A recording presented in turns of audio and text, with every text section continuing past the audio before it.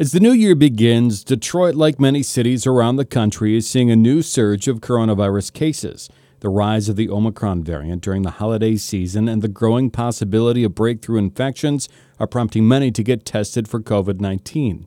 Detroit's Chief Operating Officer Hakeem Berry runs the city's pandemic response programs and oversees more than 8,000 public employees.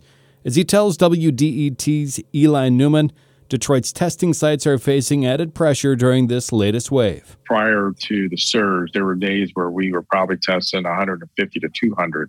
Now the demand is up to over 1,000 a day. That's us handling the schedule plus the walk-ons. So we're back at those high numbers again. Yeah, so that's a pretty concerning figure to hear. So do you feel that the city has the capacity to handle all of that? Yes. I mean, We've never lost our ability to test. If you recall back when we set up the state fairgrounds, we were doing well over 1,000 a day.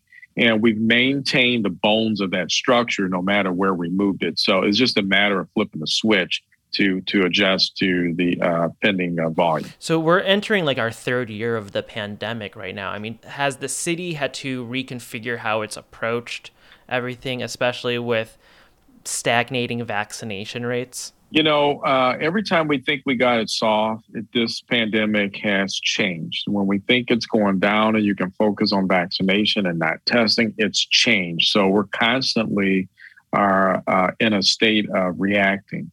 Remember, we thought 2 shots was it, and now you need a booster. And well, you need another booster in 6 months as these different variations of the original virus come on and overtakes the world. So we're constantly in a learning phase. And do you feel that the city is prepared for a potential, fourth booster shot? Is that something that your office is considering? We're prepared, and we're waiting to hear. So we have the operation set up now to handle vaccinations. We're looking at how to basically make this a standard part of the health department's immunization program. Sure. And can you reiterate what the policy is in terms of city employees? I know that many of the elected officials that are subject to the Open Meetings Act are now returning back into the office for the first time in 2 years, basically. And other employees are returning on staff. What is the city's policy towards testing, masking, and vaccinating? We actually wrote the manual on safe return to work.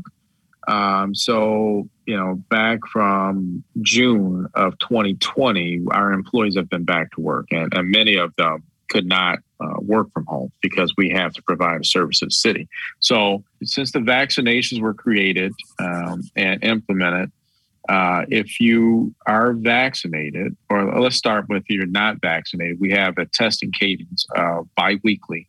We require any non-vaxxed employee to wear a mask at all times.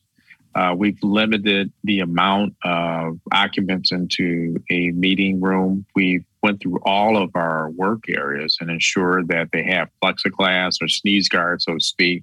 We made sure that proper social distance is in there from one worker to the other. So we made sure that all of the cubicles and chairs are at least 6 feet apart.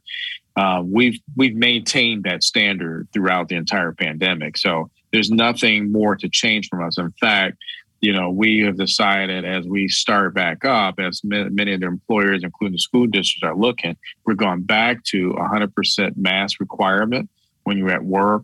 We're trying to reduce the amount of employees that are in vehicles and on crews and use multiple vehicles so that the congregating of employees is limited.